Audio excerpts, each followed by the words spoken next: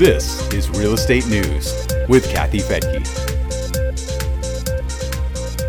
In this Real Estate News Brief for the week ending December 16th of 2023, why home buyers are happy about the Fed's rate hike decision, how inflation is losing its battle against the Fed, and what Redfin says about the 2024 housing market. I'm Kathy Fettke, and this is Real Estate News for Investors. We begin with economic news from this past week and a Fed decision that spread some holiday cheer among home buyers. Fed officials held their December meeting and announced that short-term lending rates would remain where they are, between 5.25% and 5.5%, and the forecast for next year is even better. Although not all Fed officials agree on what's next, the Federal Open Market Committee penciled in 3 rate cuts for 2024, and Fed Chief Jerome Powell confirmed that the discussion on rate cuts has begun. Economists say they were surprised by Powell's dovish tone. One told MarketWatch, "The Fed can't believe its luck. The data is going their way this time."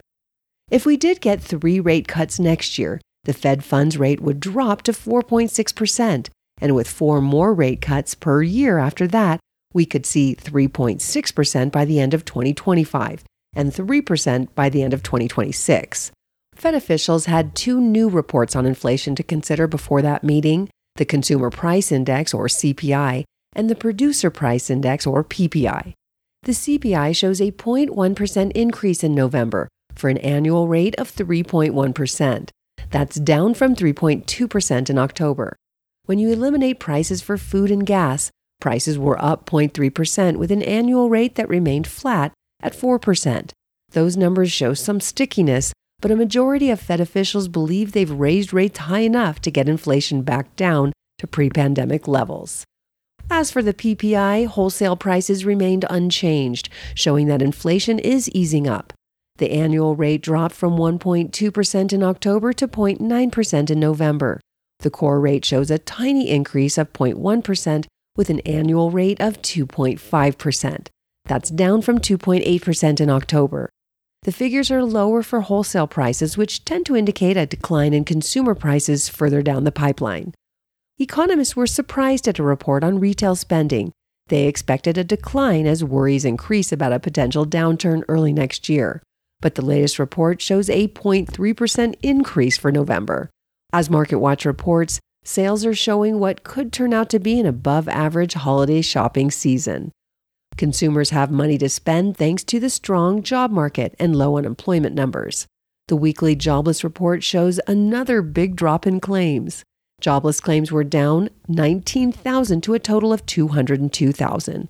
The number of ongoing jobless claims rose by about the amount to 1.876 million. And now for some of the best news of all, at least for us real estate investors. Mortgage rates dropped below 7% for the first time since last August. Freddie Mac says the average 30-year fixed-rate mortgage was down 8 basis points to 6.95%. The 15-year was down 9 points to 6.38%. Freddie Mac expects the housing market to slowly thaw next year as the Fed moves to lowering borrowing costs. And in other news-making headlines, another real estate firm is predicting a better year for housing affordability, but it also says that renting will continue to be more affordable than buying. Redfin released its 2024 housing market forecast and predictions with a ton of data. One key housing indicator includes a mortgage rate that will slowly decline to around 6.5% by the end of the year. Another predicts a 1.7% drop in home prices and a 0.1% increase in home sales. Sales will suffer from a lack of inventory. Redfin expects a 14% drop in existing for-sale homes, but says that new builds and rentals will provide a relief. Rent growth is expected to go slightly negative on a national basis, but Redfin says the sheer number of renters who need housing will soften that impact. The home buying scenario is especially bleak for Millennial and Gen Z first-time buyers. Redfin expects they'll remain in the rental market for a longer period as they save up for a down payment. And here's a good exercise for homeowners wondering if they could afford to buy their own home right now. Check on the current value of your home at websites like Redfin or Zillow. Subtract a 20% down payment and then add a 7% mortgage rate for the amount you would have to borrow. You can do this on a home that's currently listed for sale by tweaking the numbers in the payment calculator. If you bought your home before the big surge in home prices, and you got a super low interest rate on your loan, you might be surprised at the mortgage payment you'd have to pay for the same house today. Well, that's it for today. You can read more about the stories in this episode by following links in the show notes at newsforinvestors.com. I'm Kathy Fettke. Thanks again for joining me here on Real Estate News for Investors.